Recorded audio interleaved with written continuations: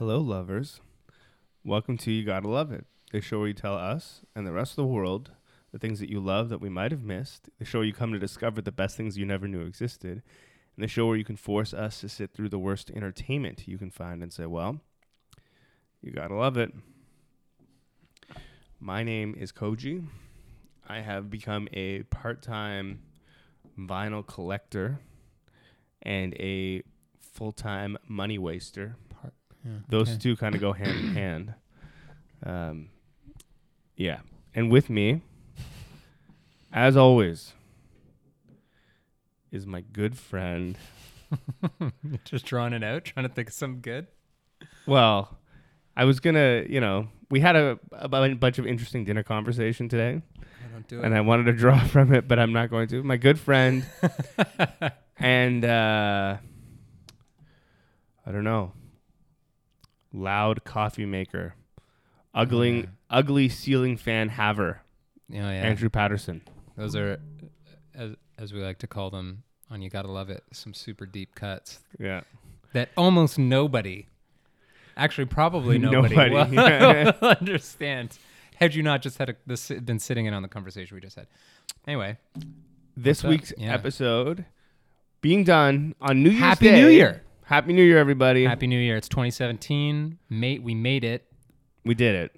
This is the year of Trump, my friends. But 4 more years. We're going into it.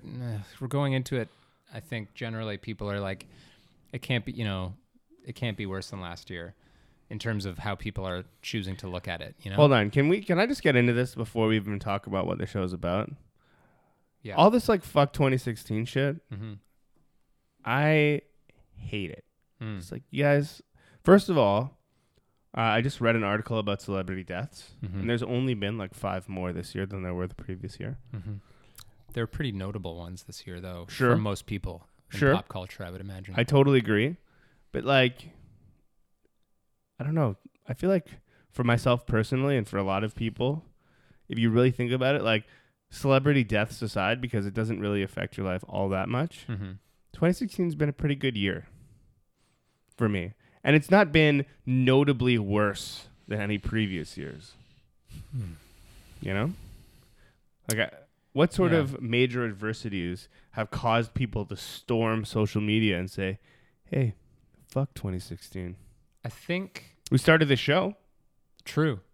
There's a lot of personal victories, but I think what's driving most of the mania, is that in the internet age, in Western civilization, I don't feel like there has been a situation like Trump happen yet. You could, there's people that are like, oh, Bush was the worst. And when that was happening, it was horrible. But the amount of night show fodder and the virality of it was really has never been at the fever pitch it is today, while something like that was happening in a country like America. Yeah. And I think not only its dominance of media in general throughout 2016, but just on top of, people maybe were a little bit more plugged in than they usually are to news in general, because of what was happening leading up to the American election at the end of the year. And so everything else maybe felt a little bit more amplified. But I would agree with you in that if you're looking at 2016 as a shitty year because of bad stuff that happened, you need look no further than basically the rest of the world outside of fucking, the so-called first world or even North America every year, when there's this horrible shit ongoing all the time. Right. And people don't even have the luxury of making goofy internet videos that are like, this year sucked. But, that being said, I did like did you see that video I posted? The LED Bible video, where it was the trailer for 2016, the movie. I might have. Remind me. It's a horror movie. They just made a trailer that's a very cliche horror movie, but it's just about things that happened in 2016. And the trailer starts with a camera video of people at New Year's, 2016 New Year's, being it's going to be the best year ever. And then the music goes all sinister and they're like, oh man, things feel different. Things feel bad. And then one of their friends comes to the room and it's like, guys, they shot a gorilla. And then like it just like keeps getting worse. And at one point, the girl is like in the dark looking at her phone, and it goes like and goes dark, and she's just like, her hand is like bleeding, and it's like all like red and stuff. And she's just like, and he's like, what happened? She's like, my phone exploded. He's like, what? And she's like, no, it literally exploded. Nice. And it just and then there's like a clip, like a stutter, you know, like a flash clip to like the girl's walking through a room, and it's like mannequin challenge. Everybody's doing the mannequin challenge, but like in that context, it's like anyway. Pretty good. It was like entertaining how they condensed all of these things into. There's a guy like mapping out on the wall the celebrity deaths, and he's just like, what's happening? I mean, Carrie Fisher though. Yeah, like there's some big ones. Just Prince, Bowie. Given how like two titans important of music Star and Wars culture has been in these last couple of years. You know? And also she was definitely like, that was big. That's like a pop cult, like that's, you know, and that was just like one. Well, but it's also like one of those moments where people were just like, you know, all these people had died, and then right before the end of the year, Carrie Fisher has a heart attack, and they're just like, mom, and then but Debbie hold on, before she like, because she had a heart attack and she didn't die immediately. People were like, oh, okay, you know, like, okay, she had a heart attack, but it's okay, like fucking 2016, you know, not this time, and then. You know, right when they let their guard down. Yeah, and then her mom immediately following, and then on New Year's Eve, I believe, an actor from MASH, the final celebrity death of 2016. Anyway, yeah, we got really off track there before even saying what we're doing. New Year's Eve, though. Yeah, New Year's Day, 2017. Yeah, we are looking at the hidden gem, the Hudsucker Proxy. Now, some people might be saying that's not a hidden gem, and other people will be saying, I've never fucking heard of this movie, so it probably is a hidden gem. And the you gotta love it for the week is New Year's Eve, which is a star-studded. It's an ensemble rom-com. Yeah, not rom-drom. Not a lot of rom or com in this movie, but. Yeah, let's start from the beginning. Let's start with Hudsucker Proxy. Yeah, I didn't know that this was a thing because as much as I'm a huge fan of Coen Brothers, and I've loved most, if not all, of their movies, and own many of their movies and have seen them a ton of times, I didn't know that this movie existed. Yeah. So, yeah. Hidden gem for sure. Is this their first film? I'm just looking that up now. I believe it is one of their first, if not their first. So... the only reason I know about it is because somebody at work basically said, hey, you should watch this movie. And I was like, what is this? I've never heard of it. So, okay, no, it is not. I mean, it's up there. So they had 2 short films, and then their first film in which they are uncredited. Oh no, that's a lie. IMDb just lied to me. Their first film was a movie called Blood Simple. Then, of course, Raising Arizona. Oh, Raising Arizona came before this one. Yeah. Okay. Then Miller's Crossing. Wow, really? This came after both of those movies? Yeah, I'm shocked. How did I not... Barton Fink, then Hudsucker Proxy. What? Yeah. Okay, I've seen Miller's Crossing, Barton Fink, both movies which were suggested to me. Well, you've seen Raising Arizona, I'm sure. Many times. Yeah. But the other two were introduced to me by... Like, that's kind of those 3 in combination, and then probably Big Lebowski. Mm-hmm. And I was like, okay, I'm in. It's weird that I just skipped. I wonder if it wasn't received as well, maybe, or something, or didn't. I don't know. But then after that, it comes Fargo, Big Lebowski, Oh Brother, Where Art Thou, et cetera, and then ending with Hail Caesar. Did you see Hail Caesar? I did. I liked it. I liked it as well. This actually kind of reminded me of Hail Caesar. Whoa! I never saw A Serious Man. I did. Good. I don't know if I enjoyed it, but I don't know, man. That one is like very hit and miss with people. My parents did not like it at all. To each his own cinema. What? Anyway, we're getting off track here. Hudsucker Proxy. Fantastic movie. Yeah, fantastic movie. Super stylized to the point where it's like ridiculous. So it's obviously a comment on the North American work life. Yeah, the corporate complex. But even before that, you know, so it's like this kid who grows up, from a small town, does all the quote unquote right things, is from a small town, goes to university or college, gets his degree, and then arrives in New York City on a bus. And he's literally just gets off the bus and stands in front of this thing that says the job board, in which they have various jobs rolling around, and he's looking around, and they all are asking for experience. And he's like, well, I'm fucked. And then sees this job in the paper. And this is one of the things I loved, by the way, is when they put down the person puts down their coffee cup on the paper, and then when they lift it up, it's like circled, and then he's like, oh, and gets his job in a mailroom.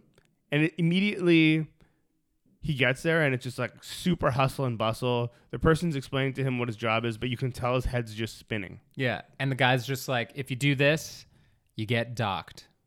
Yeah. If you do this, you get docked. If you do, like, not even get and it's like impossible to follow what the guy's telling him to do, but it's just like, if he makes any mistakes, he's going to get fired or lose pay. Yeah. And then just in that same scene, I was mentioning just a couple of minutes ago, one of my favorite scenes in the movie that perfectly sums up, like, I'm sure everybody has had this feeling either at a job that they hated or even at a job that they loved, just like working, where it's like his first day on the job. And he gets this envelope. It's like a standard, 8.5 by 11 envelope, like manila envelope. Yeah. And he like reads the name on it. And then he's like, the camera, it's like his perspective. He's looking at all the various mailboxes that are like in alphabetized.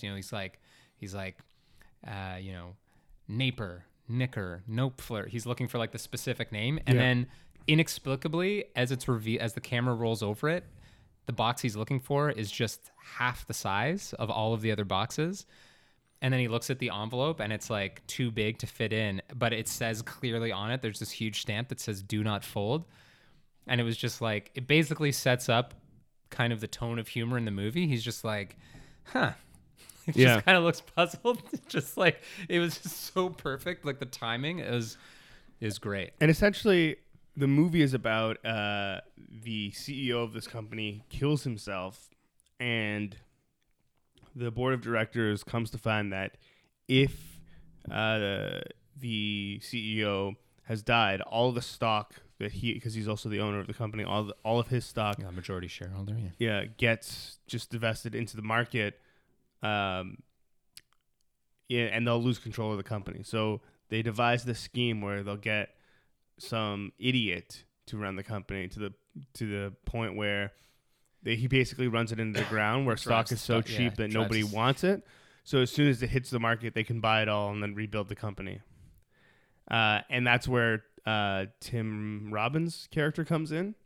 He is this Midwestern or whatever kid who's just his first job out of school in this mailroom, and he is a buffoon basically. And they put him in charge of this company, and hilarity ensues. Yeah. But I mean, there's all sorts of nuances and interesting things about this movie. It's kind of hard to sum up. Yeah. But that's the basic idea. If you have seen a Coen Brothers movie, it feels so incredibly Coen Brothers.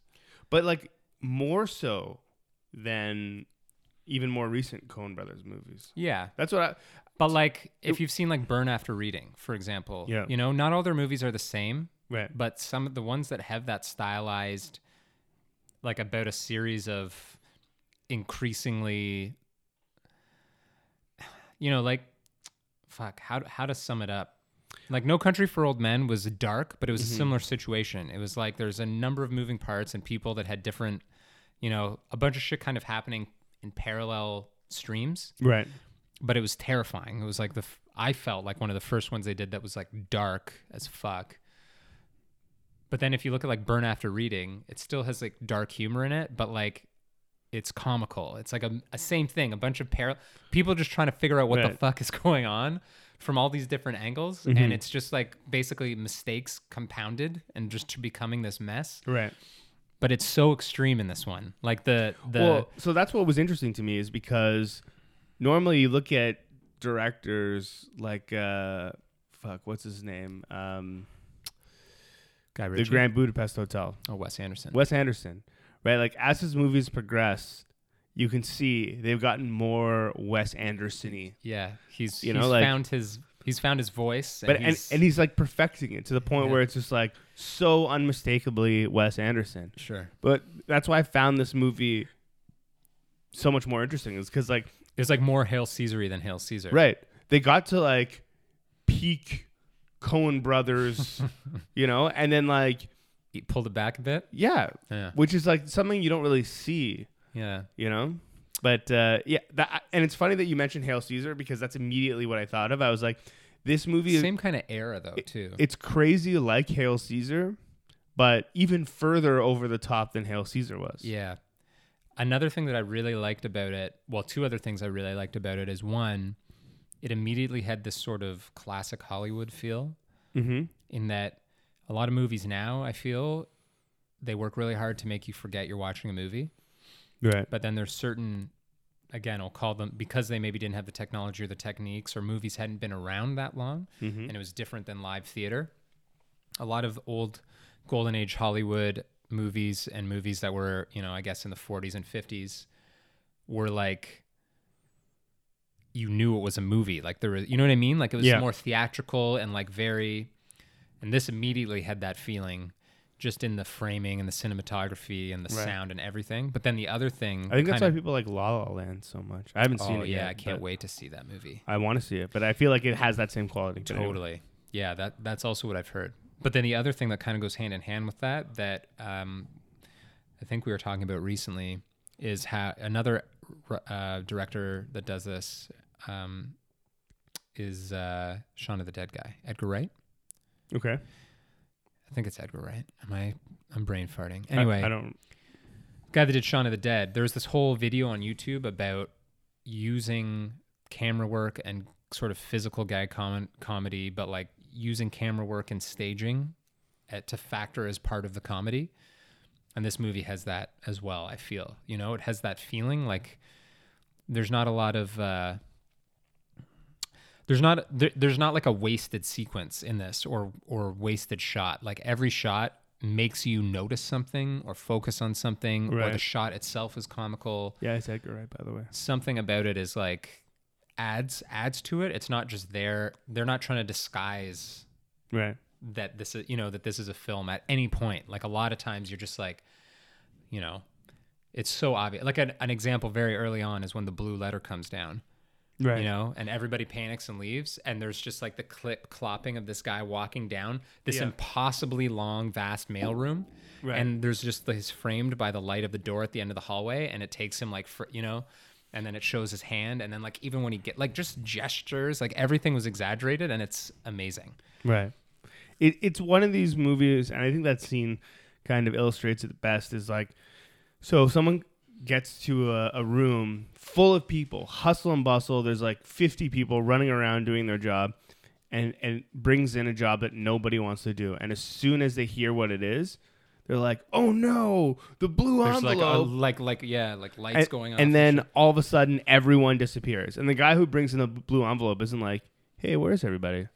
He's just like, it's just par for the course. Yeah, it's very much a movie. As opposed to, like, it's not, at no point does this ever pretend to be real life. Yeah. And it's great, though. It's like refreshing, and watching it now, too, is like. One of my favorite things about this, and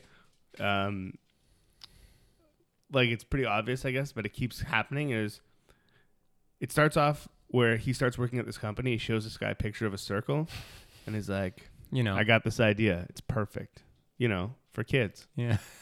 And it's good. It's literally just a circle, and everybody thinks he's an idiot. Yeah, and it ends up being a hula hoop, and it's a huge success. Yeah, and this other guy comes into his office and just shows him another picture of a circle, and it's just like, for drinks, and it ends up, it's like a top down picture of a straw, right? Or like a bendable straw. A bendable straw, yeah. And then later on in the movie is another picture of a circle, the same circle every time, and it ends up being a Frisbee.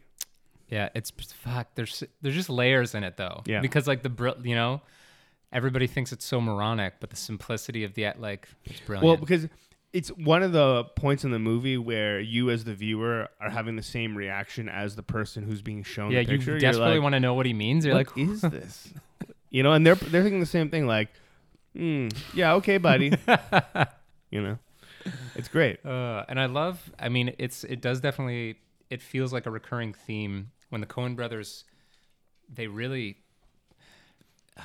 stereotype isn't the right word, but like the characters are so charactery. Fucking like Paul Newman. Anyway. Yo, totally, yeah.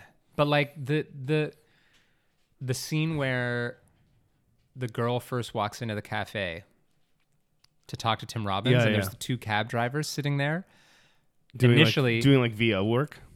Yeah, and initially you just see these two guys sitting there that look miserable, and they're just talking about how they have gas for meeting at this shitty place every day. Yeah. And then the camera changes to just like see what they're seeing, and all of a sudden it like seamlessly goes from them having a conversation to them narrating what's happening in this entire sequence of shots. And I mean, frankly, I think the other reason I'm surprised I never heard of this movie is there's a lot in it that I would have imagined I would have learned about in school. Like there would have been an example, or that somebody I went to school with would have been like, oh, you should check this out. Yeah. Or at any point that like my love of film, you know, there's just like a lot of filmy stuff in this. And it's like, I enjoyed it so much. It was so funny, and like, it's just great. And it takes place over New Year's at a point, which is why we watched it. Totally. Also, the godlike janitor guy. Yeah. Spoiler alert. He sticks the broom in the clock. Yeah. And you discover this whole time, like, that's all that needed to happen to just like freeze all of time. Yeah, yeah. And he's just like, yeah, normally I don't do this. And then that guy that was scraping off is like the devil, basically. Like they have this like epic battle, and you're just like, what? Like the last 10 minutes of that movie, really, it's already crazy, but it goes like mythical. Like it goes like it goes into this like fantastical, and you're just like, what? Well, the arc of that movie too is so confusing, because you'd think that a typical movie would be this guy, okay, he gets put in a situation, he has success as the CEO, like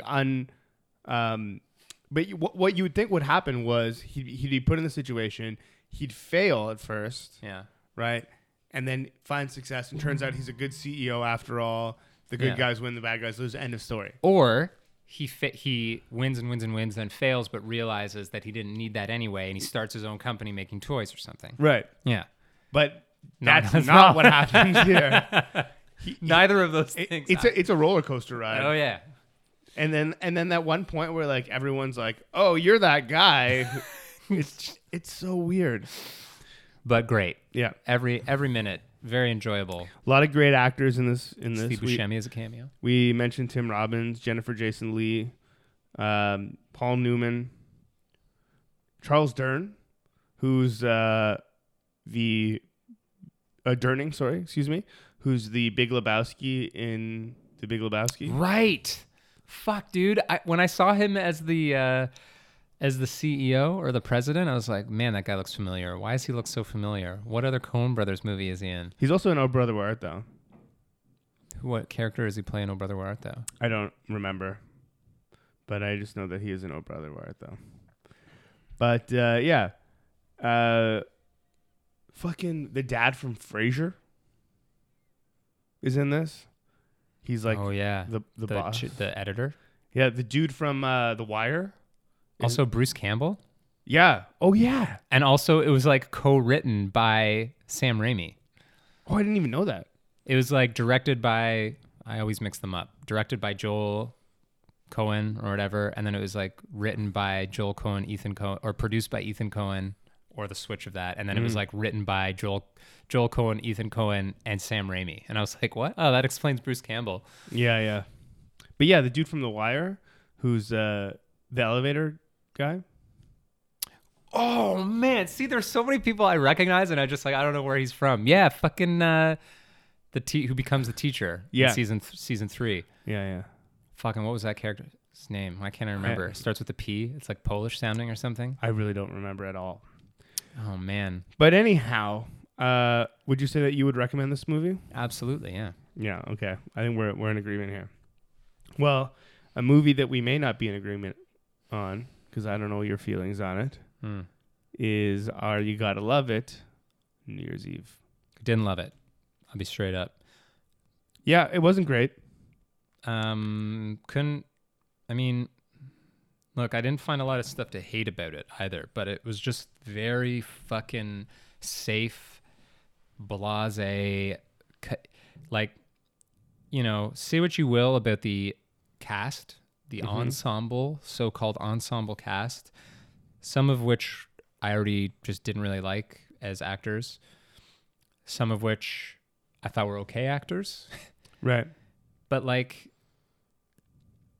this movie reduced all of them to the most. So it's crazy, man. Like, I don't understand. Like, here's the thing. Oh man, tell me what the thing is, because I'm first of all, let me just list off. We have Michelle Pfeiffer, Zac Efron, Sofia Vergara. Sofia Vergara, Robert De Niro, Katherine Heigl, Ashton Kutcher, Halle Berry, Common, Alyssa Milano, Ludacris. Was he in this? Yeah. What? He's the cop. Oh, right. Yeah. Seth Meyers, Jessica Biel. The guy that played Hugo Stiglitz in Inglourious Basterds is in it. I don't know that guy's name, because that's literally the only movie I've seen him in. Yeah. Sarah Paulson, who's the girl from the woman from American Horror Story. Yeah, is in this. Anyway, there's just a lot of people. Bon Jovi. Yeah. Bon Jovi. Oh, and what's her name from not forgetting Sarah Marshall. Knocked Up. Katherine Heigl. Yeah. Oh, I already said Katherine Heigl. Did you? Yeah. Russell Peters. Yeah, Russell Peters as well. Canada's own Russell Peters. Hey, what kind of accent did his character have? I don't know, Indian? Yeah. Well, okay, so here's the thing. Because in my notes here, I loved that Russell Peters was in this movie because he doesn't get a lot of love in the like local comedy / acting scene. Mm-hmm. See, the only note I have is Russell Peters. Cody just showed me his notes. That literally is the only note. Jim Belushi. But anyway, he doesn't get a lot of love in like Hollywood. Mm-hmm. And so I was like, oh, fuck, Russell Peters is going to be in this. He's going to be so funny. And then, no.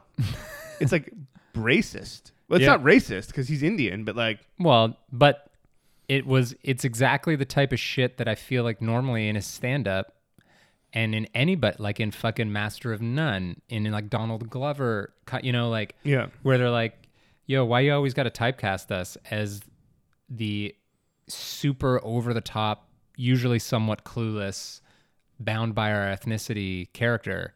And that's exactly what he played in this movie. It was kind of like, ooh, okay. But, yeah. Sort of undermining, you know, you can't be hurting that much for money, given your success, at least in Canada, that you need to take a small part as that character. Anyway, I don't know. It's not for me to say. Let me just continue on the list here. Josh Duhamel. Yep. Joey McIntyre from that boy band. Right. you know what I'm talking about. Yeah. Why can't I remember the name? Sean O'Brien. Do you know this guy? He's like one of those that guy actors. You know? You're like, this fucking guy's been in all this shit, but like you just see his face, you're like, oh yeah, that guy. I mean, so he was in Olympus Has Fallen, Yes Man, Mission Impossible 3. Let's see. Anyway, but we ran down already some pretty huge names. But I just want to get on that, like, it just keeps going. Yeah, they really pulled out all the stops, as it were, to get all of these people on board so they could each have 3 minutes and 50 seconds of screen time playing out completely predictable and totally just Robert De Niro's daughter is in this. Not as his daughter. She's just a waitress at the party. Anyway, I think the point is that there was a lot of people in this movie. Hilary Swank is in this fucking movie. Yeah. Yeah. Look, all I'm saying is they got a lot of stars in this film. Correct. And they really could have used it to their advantage. And they didn't at all. Didn't. Yeah. I mean, it's by the same people who did Valentine's Day. Yeah. And they even... Is there a Christmas one? Christmas Day? No. But they show it like there's like an after credits joke. Or like during the credits, like a gag reel. And they show Valentine's Day and all this stuff. Anyway, not important. It's kind of in the same vein as, there's like I remember reading an article with the guy that wrote The Notebook. Okay. It was written it was in GQ, and it was like basically how do you continue to write these massively successful things that almost always get turned into films, essentially just like written for the screen without being screenplays. Right. And very formulaic and hit all the right notes. Very much the same as like you would say, young adult fiction has also similarly, you can basically, it's almost interchangeable. You can pick. But I think the problem with this movie. Mm-hmm. So here's what I liked about it and what I didn't like about it. What I didn't like about it was I felt like, there were obviously multiple storylines in this film. Kind of. Well, they definitely were. So there was like Zac Efron and Michelle Pfeiffer's storyline, and there was the De Niro storyline. There was anyway, and they don't really come together. They all end up at Times Square New Year's Eve, but other than that, there's not a lot of overlap or relationship in them. Mm-hmm. But my problem was that either have them interleave with one another, kind of like Magnolia-esque or something, or just have them be separate movies. Yeah, little vignettes, like Coffee and Cigarettes by Jim Jarmusch, where it's all just like a series of shorts all put together. Even any of these could have been their own, like it didn't need to exist spliced in, but as compilation. I wouldn't mind. This movie hits all the marks, like the junk. It's a junk food for cinema. Yeah. Right. And I don't know. I like that Zac Efron was in this because I kind of like him. Yeah, it's funny picturing him in his High School Musical days, and then like thinking about how fucking shredded he is now, but also the types of roles he's taking. They're all so raunchy most of the time. This was very clearly an in-between period for him. Yeah, between High School Musical and the like Neighbors sort of Dirty Grandpa. Yeah, he's like shit. Comedy actor now. Yeah, and this was kind of in between, and you could tell that he wasn't really an actor. He's like Channing Tatum in this movie. They're both really, by whatever benchmark you want to use, these really good-looking shredded guys that have been in these like romantic or like when they were young, and they're aware of how they look. Yeah, but they use that to their advantage in comedy movies. Yeah, the problem with his performance in this, like one of the things that I liked again was that he was in this movie, but the problem with his performance in this movie was it was very wooden. Like you could tell that he was acting. Yeah, which is not good. Right? Fair enough. Because the best actors, they shouldn't be acting. They should be that character. They should just be doing less, right? You don't need to convince me that you're a bike messenger who loves to have a good time. I'll just pick up on that if you Sell are it? on your bike and you like to have a good time. You don't have to be like, whoa, I'm so crazy. What? Like, where's the party tonight? What's up, ladies? What's up, ladies? What's up, ladies? Better get on my bike. What's up, ladies? Exactly. Yeah. You mentioned Ludacris. I forgot that he was in this. We've been watching a lot of fucking Ludacris movies lately. Totally. Let's keep it going. The Fast and Furious series? No, I'm sure we can figure. He's in Rock and Rolla. Yeah. He wasn't his usual character in this movie, though. He was very subdued. Yeah. Which was like maybe that's what I liked, that it was like a refreshing. Ludacris wasn't typecast as the mechanic / straight man somehow in like I guess when you put him next to like Jeremy Piven or like anybody in Fast and the Furious who's gonna be the straight man, but he wasn't exactly the straight man in Fred Claus though. True. But you know what is interesting to me? This is a small tangent. Yeah.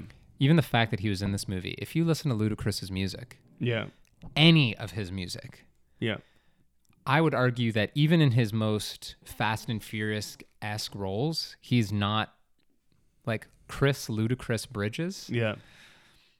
In movies versus Ludacris's music is like stark. There's a stark contrast. Would you say that he's funnier musically, or what? No, like he just like. I almost like his music is, you know, he's got a lot of party jams, but it's again, I've been using this word a lot this episode for some reason, even though like the New Year's Eve, the stuff we watched wasn't raunchy. Yeah. His music is very like raunchy and aggressive and misogynistic and violent. You know, not violent like Eminem, but like, you know, he raps about like fucking people up because he's such a badass MC. Yeah. And like, again, very explicit stuff. But then a lot of like, he was in Fred Claus, first of all, which I don't care what kind of character you play in that movie. It's like a family, you know, there's sound effects. And then in this movie, he plays like a cop. Yeah. Who is subdued. Right. And then in even the Fast and Furious movies, out of all of those characters, his character is like the one who's like the smart guy who is like the mechanic. You know what I mean? Like he's not Tyrese. Tyrese is like what you would expect Ludacris to be in movies. He's not playing the Ludacris character. Exactly. In the movie, which is like kind of weird. Now that I'm actually thinking about it, based on this movie, I'm like, you know, if you watched this movie and you don't listen to Ludacris, which I'd imagine there are a lot of people probably that do. Yeah. You know, man, it's like Ice Cube though. Yeah, but Ice Cube even had a period without a paddle. Yeah, but he even had a period where he was in like, you know. Yeah. Fucking. Anyway, my point is just like if you watched New Year's Eve and you're like, oh, that one guy that has a small role in this, he seems like an upstanding, nice guy. How come I don't see him in more movies? And then you like, you know, you looked him up and you're like, oh, he's a musician too. And then you listen to like fucking, literally pick any song. Yeah. Move, bitch. Get out the way. I had a big thing. Get out the way, bitch. For Get Ludacris out the way. When I was in high school. Oh, you're a big Luda fan? Oh, yeah. Dirty South? Oh, no. Fights out. Anyway. Punch your lights out. Yo, we should put a Ludacris song at the end of this episode. Anyway.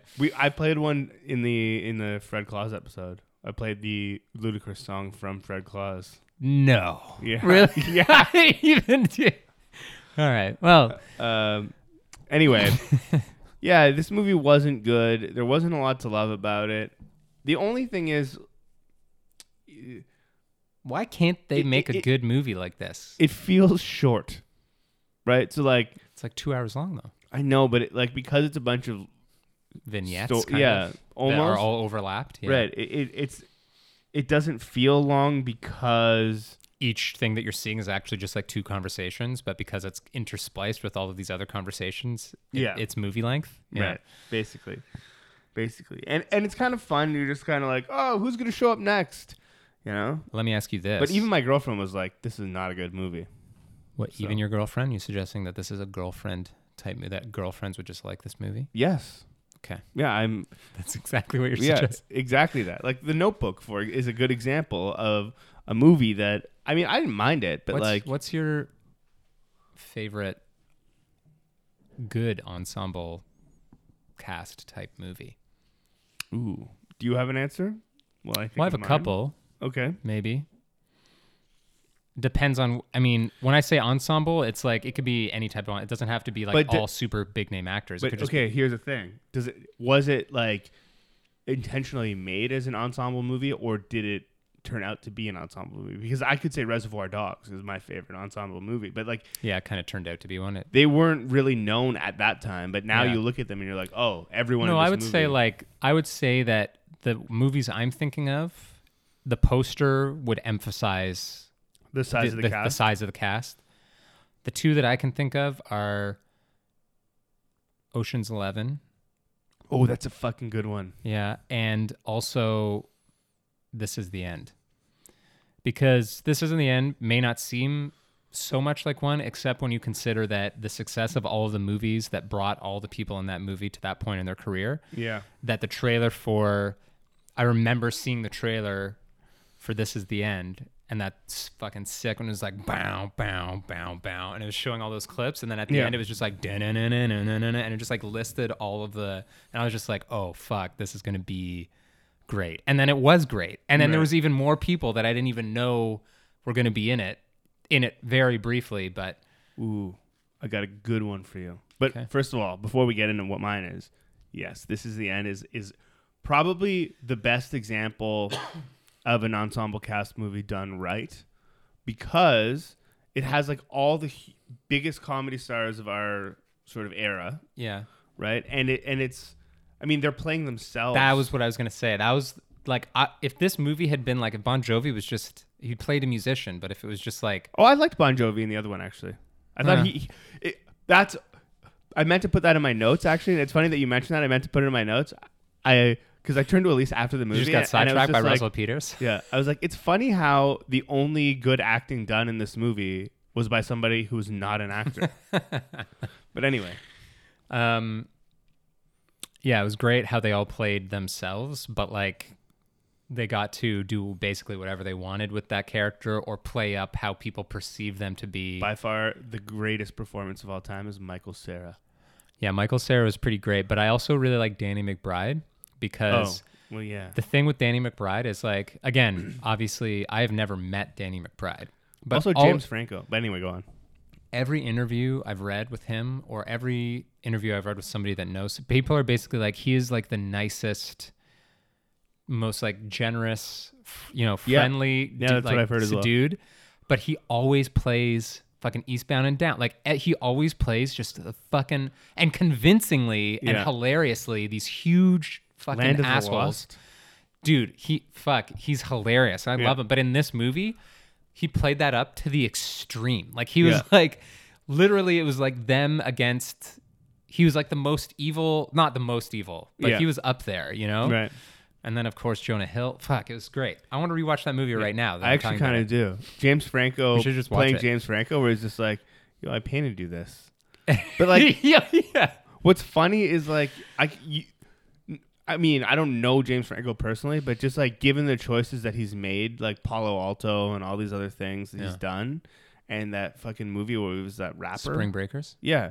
It's just like, I could see him just like deciding one day that he wanted to paint a portrait of his friend just to hang in his house. Like, that doesn't seem out of the ordinary. Hasn't he done? I thought he has done paintings, though. I thought that was part of that joke. Oh, okay. He has done paintings, but I don't know if he's actually like done portraits of his friends and put them in his house. So good. But yeah. So what's yours, though? You ready for this one? It's another Ludacris movie. Okay, wait. Can I try to think about what it could be? Yeah. It's a Ludacris movie. Yeah. Like it's a Ludacris vehicle, or Ludacris is in it? He's in it. Mm. You're not going to get it. Okay. It's Crash. Oh, true. See, okay, here's the thing. Why do so many people hate that movie? Who hates it? I feel like almost everybody. People are always talking shit, especially this year. I've heard it come up often. Whoa. Yeah. Why? I don't know. I never did any research into it. I always just remember being like, I remember really liking that movie. I own that movie. I haven't seen it in a long time, but I remember really liking it. And now I'm looking it up. Sandra Bullock, Matt Dillon, Don Cheadle, Brendan Fraser, Thaddeus Newton, Sandy Newton, Ryan Phillippe, Terrence Howard. Oh yeah, Terrence Howard is in it. Yeah. Fucking, and then a bunch of that. Oh, Tony Danza. But then look at all these guys are guys you're like. Oh, Michael Pena. Oh yeah. Oh yeah, I know them. But like this guy especially, like he's in. Oh yeah. You know what all role? The things. You know what role the character? So Koji's showing me, for the listener, for you listening, he's showing me a picture of William Fichtner. Okay. The role I feel I will always remember the most of that guy, and if it's not that guy, I'm going to be really embarrassed. It's a guy that looks a lot like him. Oh, Keith David was in that movie too. is in The Dark Knight when they're robbing the bank. And he's like the guy that has a shotgun under his desk. And he's just like when the Joker's robbing the bank at the beginning. And he's like, no, that's him. He's like, that's him. Don't you know who owns this bank? You and your friends are dead. And he's like the fucking guy holding. And then, right. Oh, yeah. But he's been, anyway. He's in a lot of shit. But yeah, Crash. It's not one that immediately comes to mind as an ensemble cast movie. But I think that's a good example of a drama that can be done. I mean, I also earlier mentioned Magnolia, which is pretty good as well. But yeah. Even Hail Caesar, kind of, some of the more recent Burn After Reading, Coen brother movies.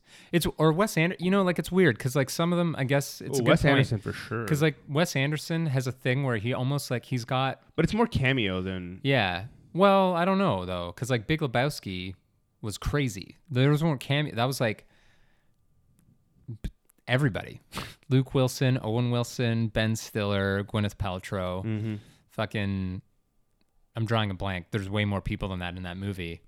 I can't remember any of the, or Life Aquatic, you know? Yeah. Like he doesn't really sell his movies as such, but they certainly feel that way. Fuck. There's a lot of good ones, actually. I'm looking at Grand Budapest Hotel. Like think about the cast in that movie. That one, it felt more like cameos because it really only focused on like 2 or 3 characters, but like there's so many. And Tilda Swinton. Yo, The Departed. Tilda Swinton is oh yeah. Fuck. Anyway, I think the point of this entire list is that you can do it right. Yeah. And these guys have not been doing it right. That are making these like they spent all of the money on the cast, getting the cast together, and then it was just like, well, we're done here. No writing whatsoever. It's like, these people will be in this movie. We'll just write this so lazily. And it's funny. It's not really an ensemble thing, but I think I'm just like we're hitting that sweet spot where there's a bunch of young actors that we we were watching them that develop. And then there's old actors who are kind of going more into retirement and being in fewer and fewer things, but have the cachet. And then there's sort of a bunch of actors whose careers are being resurrected or whatever in the middle, but we're at this spot where because of our age, like a movie will come out and you can just be like, oh fuck, it has like the best of all worlds, you know? It's really easy to get excited about a movie right now because it feels like there's the largest amount of talent, but it's probably just because I've been paying attention longer and I'm an adult now. Yeah, you know we're in a sweet spot where we know all the new actors but can appreciate all the old ones. Yeah. And whereas everything as a in between. Kid, you're like, who's Paul Newman? Like even the trailer for the new Guy Ritchie movie, the Arthur movie. What? The what? His next movie is not Sherlock Holmes 3. It's Arthur. Like about the legend of the sword. Okay, we're gonna watch it after that. I'm not gonna talk about it anymore though. If you haven't seen it, watch that trailer. Get stoked. I think it looks pretty sweet. But yeah, maybe that could even. Do you have a specific recommendation? Because I didn't really think of one, to be honest with you. A specific recommendation for the week? No, I don't. I've got one. Okay. Surprise free album drop, Run the Jewels 3. Oh, fuck. Happened over the holidays. So I kind of robbed you there. That should have been yours because you've been like spreading the gospel of Run the Jewels lately. Well, as soon as it dropped, it was Christmas or whatever. I like emailed Andrew or messaged Andrew. Like, have you heard this? Have you fucking heard this yet? No, that's cool though because I probably wouldn't have even listened to any of their other music if you hadn't said, "Hey, listen to this." So the new one is very good though. Oh, it's so good. It's amazing.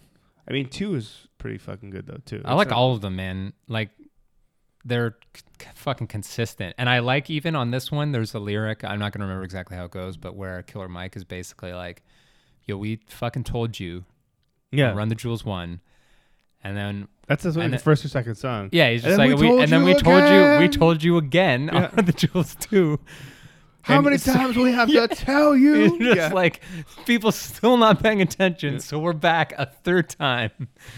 I was just like, oh, that's true. That's Anyway, it's good. Should I recommend Meow the Jewels? I haven't listened to it. I've listened to it a little bit. I don't like it as much as the other ones, but it's funny. And I was like, this is for those of you who don't know, it's Run the Jewels 2, right? Yeah. Remixed with cat noises. Yeah. Which started as a joke, but is an actual not cheap official release, official vinyl release that has like a with furry cover, hands. furry hands on the cover. Also, if you don't know who Run the Jewels is, somehow still at this point, which is why we're recommending it and why we're talking about how they themselves reference almost the virality of their musical duo. It is the rapper Killer Mike, who I believe is from Atlanta, Georgia, or that area, and LP of Definitive Juxtaposition fame. Oh, you talked about them early on. Def Jux, the now defunct, amazing, I guess you could call it alternative hip hop label. I don't know. That's a fucking whole other episode, but LP has done a lot of production work and has been rapping and just generally being just, both of them have been killing it for a long time. And then Run the Jewels is their project that they started together and has been wildly successful.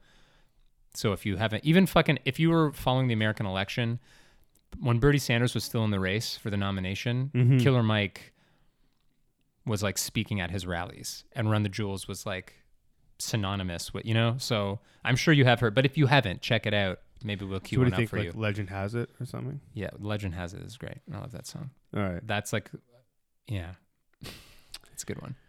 That is a good one. Hey kids. So I'm going to song, suggest a movie that is not necessarily a hidden gem per se, but I feel like not a lot of people actually saw it. Rogue One. No. Okay. Because that would have been Which is false. interesting though, because I've heard a lot of people being like, it was okay, or like, I didn't like it. And I'm like, yeah, what? Me too. We can do an Are You Kidding Me next episode. How's that possible? Oh yeah. Do you want to do it? Okay, we'll make it an let's do a double Are You Kidding Me? We'll get double the time. We each get 2 minutes. Yeah, because I've heard some shit. But anyway, my recommendation is going to be The Magnificent Seven.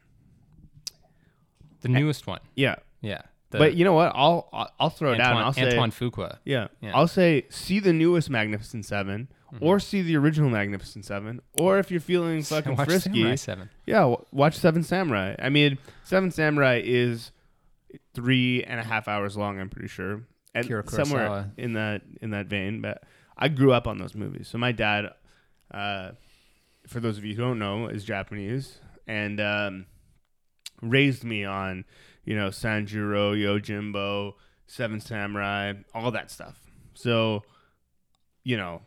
I immediately, a lot of people are like weird about movies based on things that they love the source material for. But he was never that way, and neither am I. I'm like, oh yeah, cool. This is like an alternate version of something that I already love. Right. Right. And it's not done poorly, especially the new one. I mean, no. I shouldn't say especially the new one. The old one is obviously not done poorly. Great Western. Yeah. But this new one, it's like for the next generation. It doesn't feel as much of a Western as, say, Open Range or 310 to Yuma feels like a Western. Because that's like a classic. It's not a classic Western, but it's in the style of a classic Western. Right? This is more like a blockbuster Western, set in a Western or whatever, but it was fun. It was great. Yeah. I saw it with my folks. Oh, you saw it? Yeah, I saw it in theaters with my parents. But a lot of people didn't. I mean, it came out right after TIFF. It debuted at TIFF and then came out, but I don't think it was... It's fun, though. I don't know. I enjoyed it. It wasn't like... It didn't, like, blow me away, but I definitely, like, had... It was like, like a Pirates movie, or the first Pirates movie, or the second one, maybe, Like, I was like, I had fun with that. People don't talk about it, though. No. And I thought it was... It's because there's too much content nowadays, man. People are just overwhelmed. But the way the story's... They're just on to the next one. The way the story's told is like, spoiler alert, not everybody survives. And I appreciate that. Yeah. I like movies where it's not so cut and dry. The good guys win, the bad guys lose. End of story. Like Rogue One, you mean? Sort of, a little bit? Exactly like Rogue One. But tragic heroes are like my favorite thing in the world. Oh, shit. I love when, like... Do you like Man on Fire? Yeah. Antoine Fuqua also. Yeah. Or even weird ones like 12 Monkeys, where, not Brad Pitt, fucking John McClane is like a crazy person, and you're not sure what the fuck's going on, and you know that he's the hero of the movie. He's trying to do good, but like, yeah, Bruce Willis, but he just can't pull it off, you know, or he does in the end, sort of. Kind of, maybe. Well, I've done fucking research on this movie. I have theories. I have an idea of what happens there. But anyway, yeah, I'm a sucker for heroes that win the day, but you don't get away tragedy. Unscathed. Yeah. Like another. Well, actually, it's kind of a happy ending. But I remember the Iron Giant when I was a kid. I was like, oh, what? I haven't seen that movie. What the fuck? I know.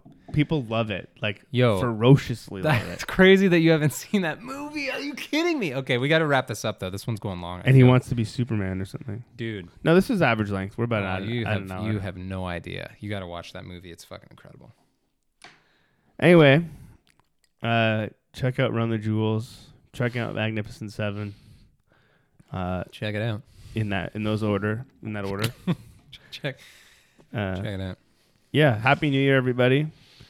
January 1st, 2017. We did it. We made it out of 2016. We did it. Yeah. Until next week, where we will be looking at... Sorry, guys. The batteries died on me. But we'll be looking at Marvel as the You Gotta Love It. It's a comic. And the comic Bedlam as the Hidden Gem. Check it out. Hear what I say. We are the business today. Fuck shit is finished today. RT&J, we the new PB&J. We dropped the classic today. We did a tablet of acid today. Lit joints with the matches and ashes away. We dash away. Donna and Dixon, the pistol is blasting away. Doctors of death, killing our patients of breath. We are the pain you can trust. Dropping it work. Hooking up curses and slurs. Smoking my brain in a mush. I became famous for blaming you fuck. Maiming my way through the brush. There was no training or taming of me and my bruh. Live like a man, but I'm animal raw. We are the murderers pair. That with the jail and we murdered the murderers there. Then with the hell and discovered the devil delivered some hurt and despair. Used to have powder to push. Now I smoke pounds of the kush. Holy, I'm burning the bush. Now I give a fuck about none of this shit. You run her over and out of this bitch.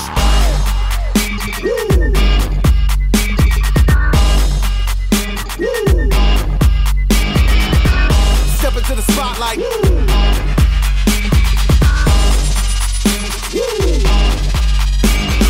Copying of uppers and downers get done. I'm in a rush to be numb. Dropping 1,000 ain't much. Come from the clouds on a missile to turn this whole town into dust. Don't make a sound, baby, hush. I am the living swipe right on the mic, I'm a slut. I don't know how to not spit like a loud. I spill it pound on my kids on your couch. Half of a Mongol and mystical team, feeling this treacherous thing. Legend says Elle is a spun out of hell. The myth is my mama's a murderous queen. Yo, I can end like in Godfather 1. You get the gun as I christen my son. If I die today in this hell, I should pay. Tell the Lord Mikey said, fuck, it was fun. Every new record's my dick in a box. We get a doozy, the mullah's a lot. You're getting used to me doing no wrong. I don't play chicken, you prick, I'm a fox. You wanna kick it, I'll give you the rocks. You kiss the wood chipper blade if you bark. I'm fucking magic, in fact, I'm a warlock of talk. I got a unicorn horn for a stop.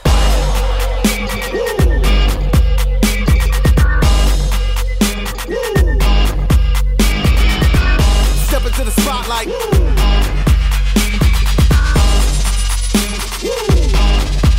And the crowd goes. And the crowd goes. And the crowd goes. And the crowd goes.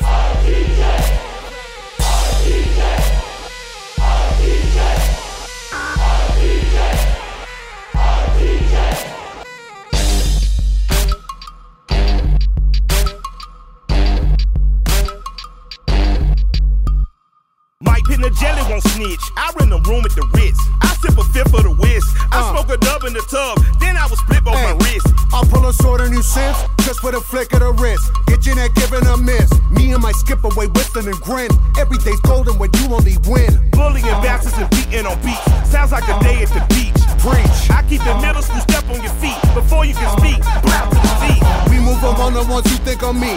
You think I'm lying, you right, see my teeth. Don't be a bore when I'm raw if I move. Hunting's no fun when your prey doesn't move. I put a gun to a bunny like choose. Say something funny, your bunny go boom. You got a bevy of shit you could groove. We like to thank you for choosing our crew. And that's from the crew you can trust. Warranty plus for fucking shit up. We are the no-gooders, do-gooders, known of the dancers and dealers and doers of dust.